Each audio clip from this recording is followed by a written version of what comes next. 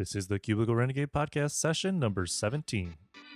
Welcome to the Cubicle Renegade Podcast, where unfulfilled desk jockeys become fearless entrepreneurs. Learn from corporate escapees and world changers who are successfully building businesses that matter.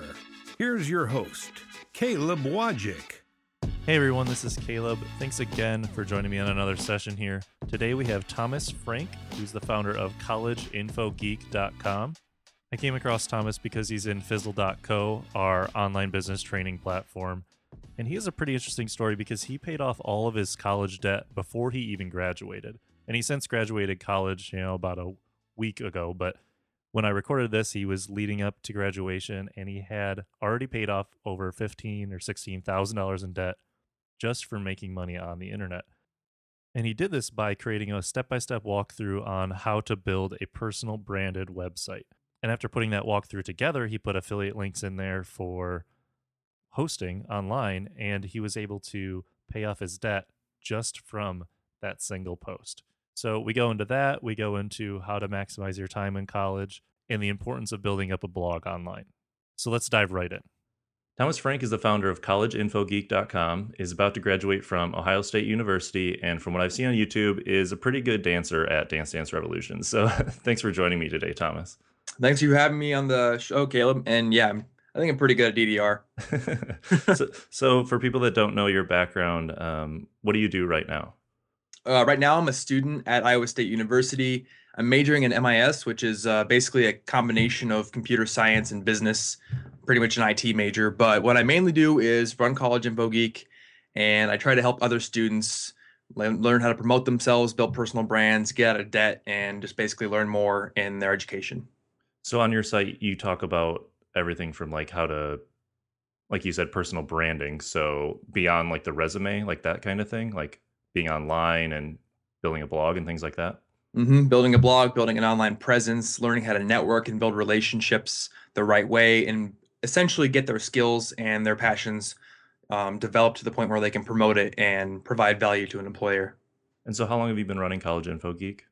Ever since June 2010. So we're coming up on 3 years here, which is quite a bit longer than I ever thought it would run when I started it. But yeah. And how long did it take you to get to the point where you felt like you knew what the purpose of the site was? Yeah, that's actually a really good question. And a reader actually emailed me asking me that same question the other day because he's starting his own blog. For me, it's been a constant evolution. I don't think there's been any one moment where I said, okay, this is exactly what the site's going to be going forward, and then stuck to that. When I started, I was, really, really into my MIS major, and I wanted to be a sysadmin when I graduated. So I thought it would be more tech stuff and more, pointed towards computer science and engineering students. And eventually it morphed. I took on writers. I got rid of writers, all kinds of different changes. But I think the big moment where I decided to sit down and really solidify what my brand was going to be about was back in February. I was flying to Austin and I finished reading a book on student debt, and I was learning about just how bad the student debt crisis was, and how many students are in trouble and how long it really takes to pay this stuff off. What book was that? It's called Debt Free You by Zach Bissonette, and anybody who has kids who are going into college or is going into college, I highly recommend reading that book. It was just mind-blowing how much we don't think about the impact student debt has on us. So when I got off the plane, first thing I did was call my brother and I said, do not take that $50,000 loan, please, whatever you do. And luckily he listened to me. I was so happy because he had been adamant about going to this college, and I finally was able to cite enough statistics to get through to him. But I also sat down and I finally read out what I was going to mold my site into going forward, because it really had just been kind of a smorgasbord of topics, and I didn't really have any single focus other than it's for college students. Mm-hmm. And now after that, I was like, okay, I want to do personal branding. I want to do education and learning, hacking your studying and that kind of thing. And I also want to do getting out of debt. Mm-hmm. Because that was my personal goal. And after reading into how bad of a situation it is for all the students in this country, it's my goal to help everyone else with it now too. Yeah, and I think that's something that people worry about in the first 6 to 12 months of blogging, is knowing exactly what they're going to write about, how they're going to be different, how they're going to start earning money. And it sounds like you were a couple years in, almost, at least a year and a half or so, before you really knew what it is you wanted to be doing. You kind of dabbled in, life hacking for college, would you say, for a Exactly. while, and then you kind of honed in on what it is you wanted to do? hmm And yeah, if we get into the story of how the blog started, I can tell you kind of how that evolved. But yeah, it really was kind of like life hacking for college at first, and it was so general, and now it's focused a little bit more now. And so why did you start blogging originally? So when I was a freshman, I came into college, and I guess I'll give you some backstory about pre-college. I come from a family where my dad had been laid off from several jobs all throughout high school, and each time it wasn't his fault. It was either company politics or the company going under, or all that Hmm. kind of stuff. But there were these periods of time where it would be 6 months where he would be unemployed, and we'd all be freaking out. And my mom would be like, "Yeah, your dad's sending out 50 resumes a week," all that kind of stuff. And I grew up in that. I was like, I don't want to deal with that at all when Hmm. I grow up. So I had this mentality that I need to find a way to make myself indispensable in some way. So when I came into college, it wasn't just go to class, it was try to find every opportunity possible and try to learn how to hack my life. So I found Lifehacker, and by extension, I found a blog called Hack College, which has been around since 2006. So I was reading that all through freshman year, and at the end of freshman year, they put out a call for new writers, and I was like, "This is a great opportunity. I'm going to send in my resume. I'm going to become a writer for this site, Hmm. and that's going to be awesome for my resume." So I do it. I spent like 6 hours up till 2 a.m. writing a guest post for them, and I was convinced it was perfect. It was like way longer than anything they usually had on the site. Sent it in, and a couple of days later, I got my response. Opened the email, and it's rejection. Hmm. So obviously, I was not expecting that, but it happened. So essentially, College Info Geek is a revenge story. Not really, but I had this guest post, and I was like, if I'm going to get rejected from the site, I'm just going to start my own. And luckily, I'd been designing websites since I was a kid, so I knew a little bit about web development, and I knew enough to know what WordPress was. So I threw up a WordPress installation, I picked a random name out of the air, and threw up my guest post. And then I just figured I would write a couple times a month, and I would have something for my resume, and I'd be able to help other students Hmm. with whatever I was learning for study hacks, what have you. That was really the start of it. And then it kind of just, like most blogs, stayed really, really small for almost a year until after sophomore year, I got this idea to build a hanging desk that would hang below my loft bed off chains instead Hmm. of being on the floor. So it would have no floor space taken up. And I built it in a night. It was like the most janky thing. I didn't even have like a big enough drill bit to drill for the chains to fit through. So I like drilled a bunch of holes and like pounded them out. And It then was like move the super, drill in a circle to like make the hole yeah. bigger. Yeah. Yep, it was super janky, but I took pictures of it. I threw up a blog post just because I thought it was fun. And the next day, Lifehacker picked it up, and just traffic shot up. And after that, it was like, okay, now I have a legit blog, and I have to treat it kind of like a job. Hmm. So from there on, it's been, basically a job, not just a hobby thing I do in my free time. Hmm. And so, are there regrets of things that you wish you would have done before that got picked up on Lifehacker? Um, I guess now I didn't really have a regret at the time because I didn't really know much about blogging. Hmm. But I think every professional blogger will tell you their main regret is not building an email list Hmm. day one. And I'm no different. If I would have been building my email list from there and known how to use it, I probably could be doing a lot better than I am now. But in terms of regrets, I know that life is a learning process, Hmm. and we're going to learn new things, and we're going to get better as we go on. So I don't really, really regret it that much. So, besides the getting picked up on Lifehacker, what are some of the other big influences for you to start taking your blog seriously? Was it starting to guest post? Was it um, taking courses or training with other people? Was it connecting with other bloggers? What were some of the catalysts for you? Other than the courses, everything you just named definitely had an influence. I started doing guest posts, and for me, I wanted to make my blog as good as possible. So I was also researching how to hack WordPress, how to make my design better, all that kind of stuff. So I ended up doing a lot of my guest posts on other blogs about blogging or blogs about WordPress. I became a writer for the WP Tuts blog, which incidentally pays, unlike Hmm. most. So that was a nice bonus. And then I also just started building relationships with other bloggers.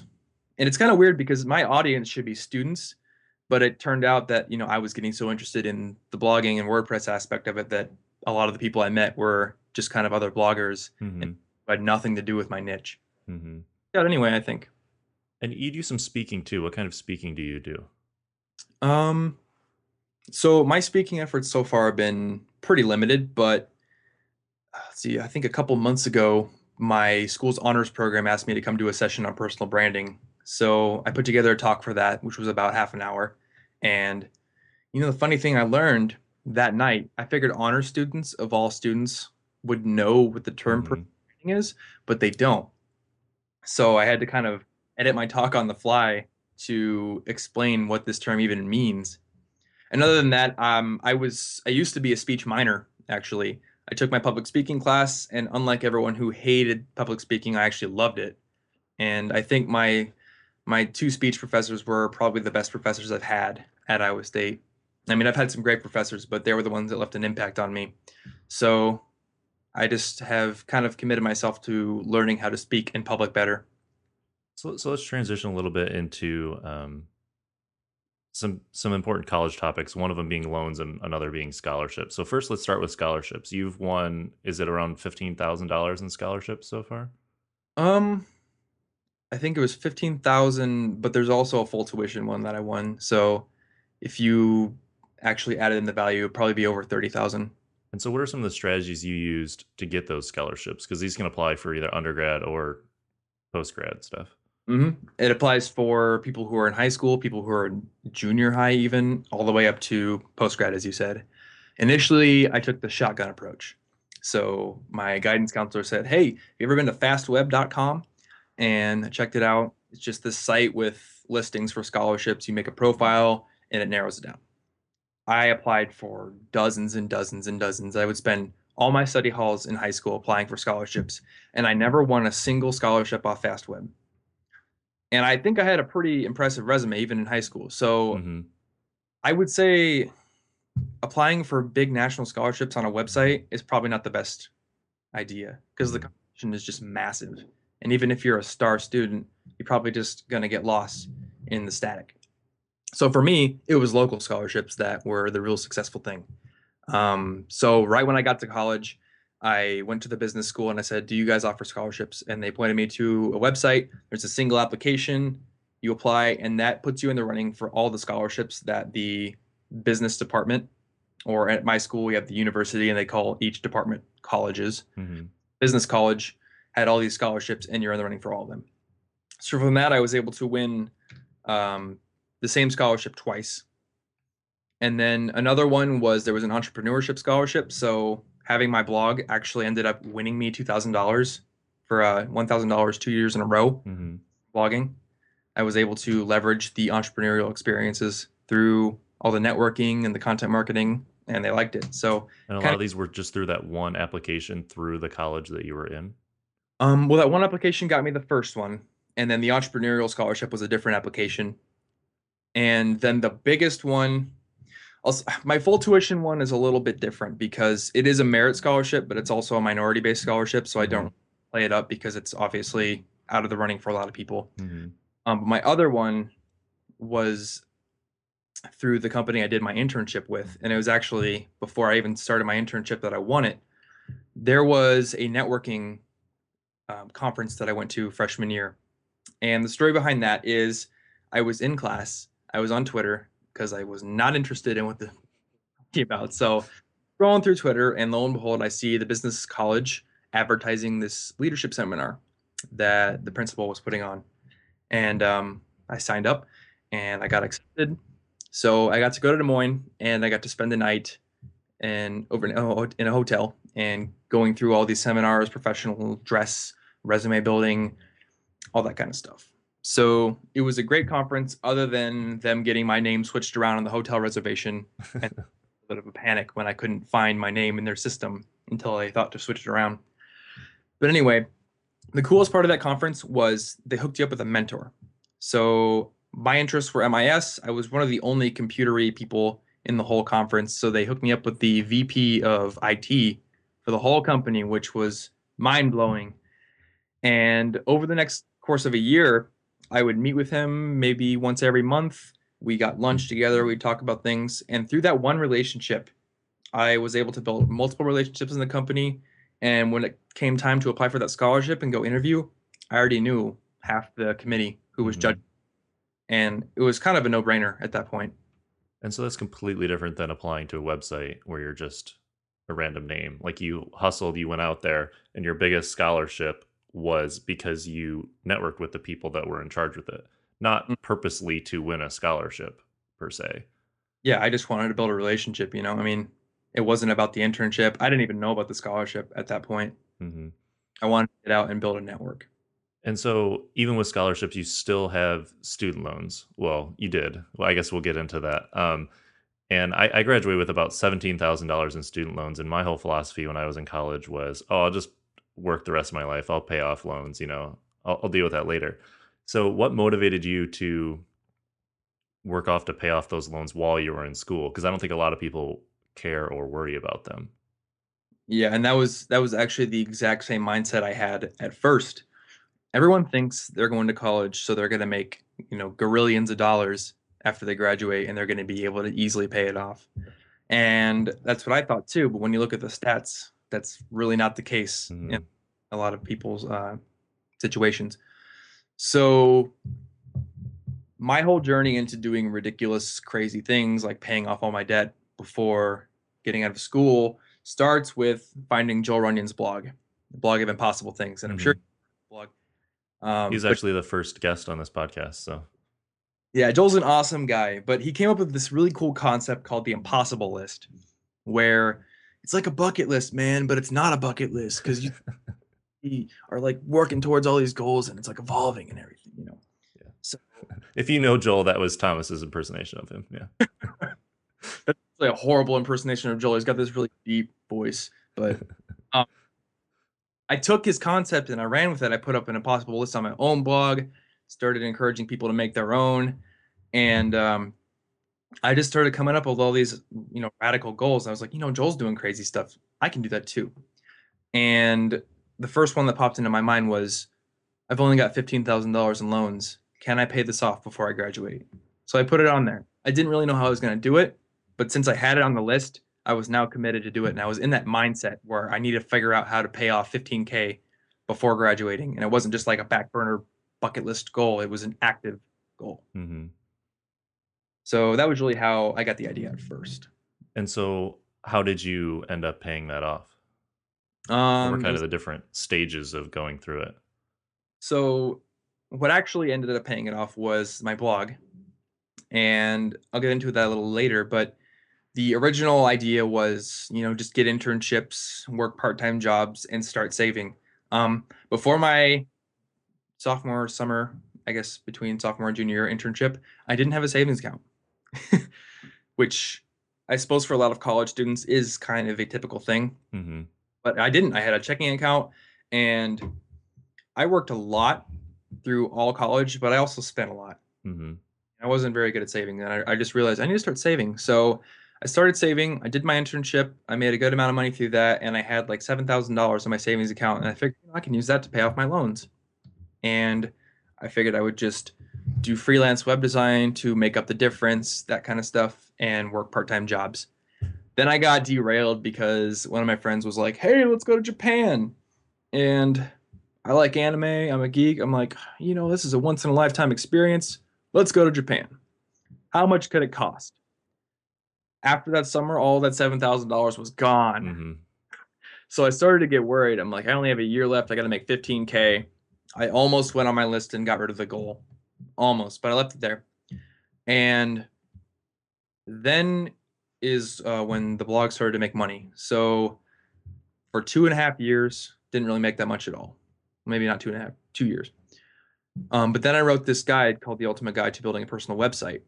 And I have been wanting to write this guide for about a year because my personal website has gotten me cold calls from interviewers. It's been really impressive in interviews. It's a lot more dynamic than a resume. Mm-hmm. I can, well, and they're like, for one, holy crap, you built your own website. Mm-hmm. And for it's a lot less boring looking than a resume, and a lot less people have it. So I figured, I want every student to have one of these, and it's going to help them out. So I went about trying to write just like the ultimate from start to finish guide for people who know nothing. And I did it. I put it out there. People were liking it. And then I discovered that the hosting provider that I had been recommending had an affiliate program. And I had learned about affiliate marketing through Pat Flynn's blog earlier. So I signed up, I put my links in there, and like Pat's blog, I was very upfront in disclosing that I would make money off of it. Mm-hmm.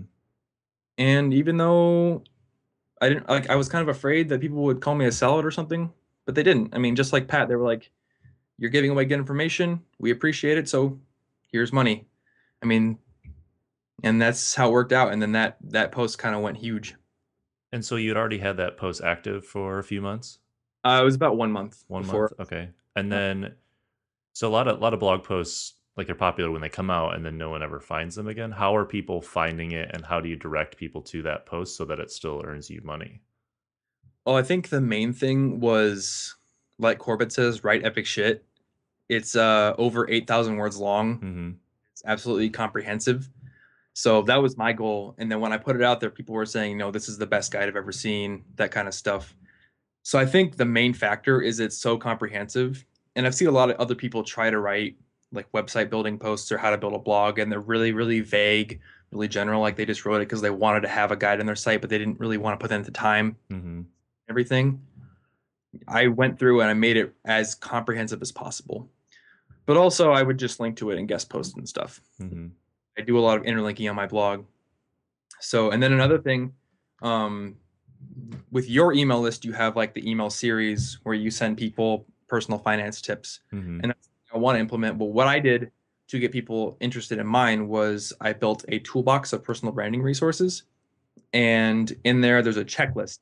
So this is like the checklist for building the foundations of your brand, making an online presence, making resumes, getting on social networks, and then building your own website. And in there, I link to my guide. Gotcha. So anyone that signs up for your email list will eventually get back to that. You have made it such an epic resource that people share it when they use it. And then do you get much SEO out of it? Yeah, actually, if you Google how to build a personal website, I'm number one. So I think that's a pretty big factor. But really, it's anybody who's interested enough to get on my email list, eventually, if they're dedicated enough to building a brand, they're going to find it. So it's kind of like the funnel concept. I have a lot of very diverse content and only really one way to make money. But eventually, a good enough percentage of people come down to that one article that I'm able to make a living off of it. Mm-hmm. And so let's talk about this personal branding a little bit, whether it's a college student, whether it's someone that has a full-time job or they're an entrepreneur. Why is it important to you? Well, having a personal brand is incredibly important because it's essentially your way of communicating your value to the best possible employer. So most students and most people will kind of just shotgun their resume out there and they'll take the first opportunity they can get. And that might work to an extent, but it's not the optimal solution. So personal branding is essentially finding the sweet spot, as they call it, which is the intersection of your skills and what you're passionate about and the value you can provide to an employer. Because I mean, the main mindset is you're providing value to an employer. You're not just showing up at a job and getting money. You actually want to help and create value. So when you have that mindset, a personal brand is so much easier to build. You figure out what that sweet spot is, and then you build a presence online and offline that markets it the most effectively. So it's having consistently branded social networking profiles. It's having an online home base, which is your personal website. And to an extent, I think having a blog really helps it because you're putting out content that says, "I'm an expert in this area." Mm-hmm. So you have Pocket Changed, and that's a personal finance blog. So when I think if I want to make a mental list of personal finance experts or people who know a lot and I can go and learn about them, I'm going to think Susie Orman, but I'm also going to think you. Mm-hmm. And putting out stuff that teaches people. Mm-hmm. So that really helps to solidify your position as an expert, and it gets you into other people's heads, which can open doors for you. And then once you have that brand, it's very easy to build relationships and network. Yeah, I was going to say that I think the biggest thing that a brand does is it can open those relationships. It shows legitimacy. And you brought up a lot of different things that I wanted to just touch on. You said having social networks that are like congruent, like they have the same photo if that's what it needs to be. They have the same bios, things like that. You know, it's basic stuff, but a lot of people don't do it. And they don't like fill them out completely. So they may have a LinkedIn profile, but it's not filled out to 100%, and they don't have people that are, you know, giving them props on the skills they have and giving them recommendations and stuff. And, you know, LinkedIn profiles are a thing that I use to prep for interviews, and I checked out yours, and yours is fully it's like fully complete. And so I think having your social networks all set up, and you don't necessarily need to be using them all every day, but just the fact that they're all there, and when someone searches your name on Google, like those things are going to come up SEO wise, whether you want them to or not. And so you want to make sure that those are set up. And then you also talked about having like a personal site that's not necessarily a blog, that's more just like a live business card, or it's like a resume. So that's something that you have. You have a personal site and you have your blog. So what makes them different for you? So that's a really good question, and you can come at it from a lot of different angles.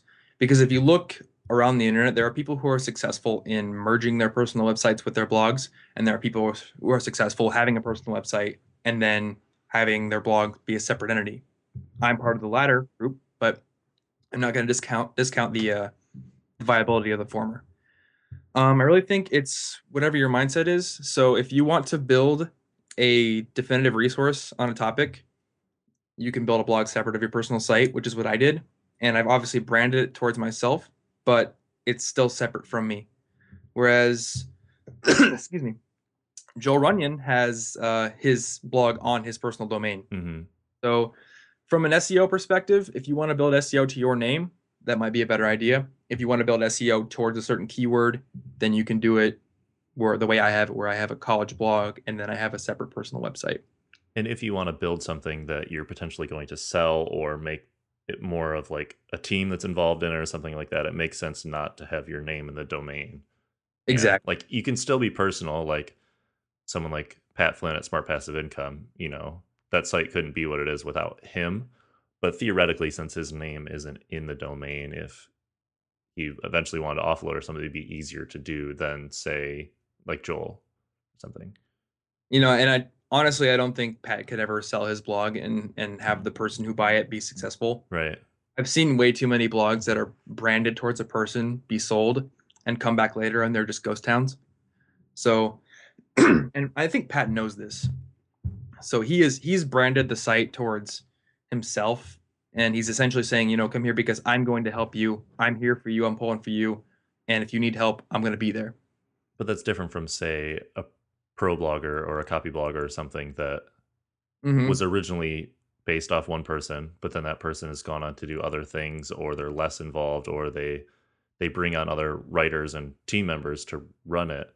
Right. And it loses that personality. But if it was originally just a personal name domain, then people would be quicker to be like, well, this isn't you writing. Why should I follow? Why should I care? It's more about building a brand versus a personal brand. So there's like you kind of have to think about those things when you're deciding what to do, and you can always change them later. Yeah. And honestly, I think if you initially brand it towards yourself, even if you don't have your name of the domain, if you start moving away from yourself, people are going to notice. Like, I mean, to be completely honest, I don't really read ProBlogger anymore because I know it's just a bunch of guest posts. And I mean, I'm sure there's valuable content there, but I think of experts and I want to go to the expert and hear what they have to say. And for blogging, Pat's the expert. So, and when I go to his blog, it's going to be straight from him. It's content mill from a lot of different people. Yeah. And extent, you can get value out of that, but having a figurehead to look towards is really, really valuable. So let's change gears again. You've started a podcast recently. What have you learned from launching that, and why would you suggest that maybe a blogger does launch a podcast? So I will give the same exact reason that Pat gives, which is that there's hardly anybody in podcasting and everyone's in blogging. There's a lot less competition. There's also other benefits, I think. So before I launched my first podcast episode, I was really scared of speaking at length. And I can sit down and I can write a huge blog post. In fact, I can almost not stop myself from writing a long blog post. 1,000 words seems like too short for me now. But when it comes to speaking, if I think about speaking, I get so choked up, I feel like it's going to last only 3 minutes. Like going in with the intent to make a 45-minute episode, I'm like, how am I going to talk for that long without just sitting there, thinking about what to say? So I put together a bullet list of everything I wanted to talk about. I didn't even worry about how long it would be. I just hit record, started talking, and when I finished, it was 45 minutes later. And the moment I hit stop on the record button, my confidence for speaking just shot through the roof because that was just definite proof right there that I could speak at length. And that has increased my ability to speak in public. So I'm now able to go give a at length talk instead of just an 8 minute or 5 minute thing.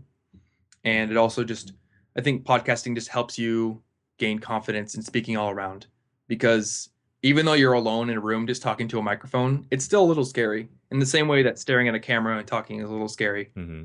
And you're still kind of putting yourself out there and doing something a little more extroverted. Yeah, And I think the hardest thing is you assume that when you're talking, people can hear you right away. And if you can get it out of your mind that the worst case, you can stop it and re-record it. Mhm. Or record 5 episodes and just trash them all because they're not going to be as good as the sixth one. Like, if that's what you have to do, that's great. It's just a matter of getting started and practicing, I think. Yeah, and the thing for me, the thing that scares me the most is like being afraid that my friends are going to hear me recording because for me, if something's not done, I don't want anyone to see it until it's like polished and ready to be put out to the public. And I guess it's kind of a weird thing because you think that a blogger would be okay with people seeing their work. But for me, if it's in the stage that's being produced, I'm like deathly afraid that someone will look over my shoulder or they'll hear me recording in my room. So I always wait till like everyone's gone and all that kind of stuff.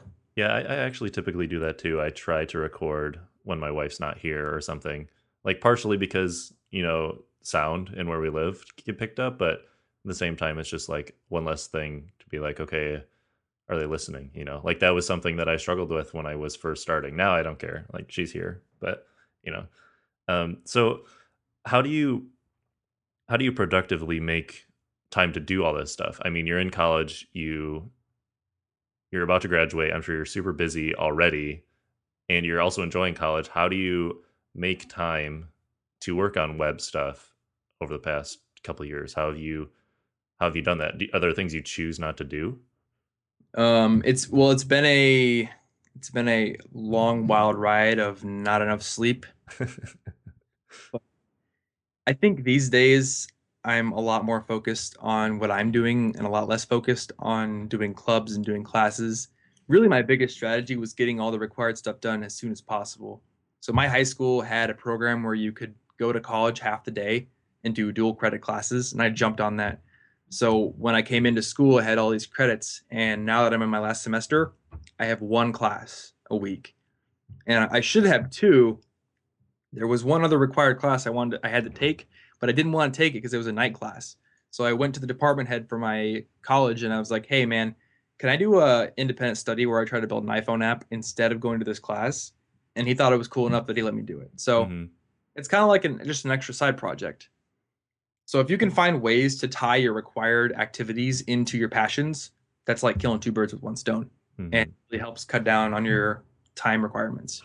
And I think like with a traditional resume, people expect to see clubs and organizations and leadership roles and things like that, and um, people know that now. So that's they like expect to see those things. So it's really hard to stand out at those unless the person's heard of that club or been in it, or they see like president or vice president or something. Like just being a part of a club, just to Mhm. do it and put on your resume anymore, I don't think is really worth it.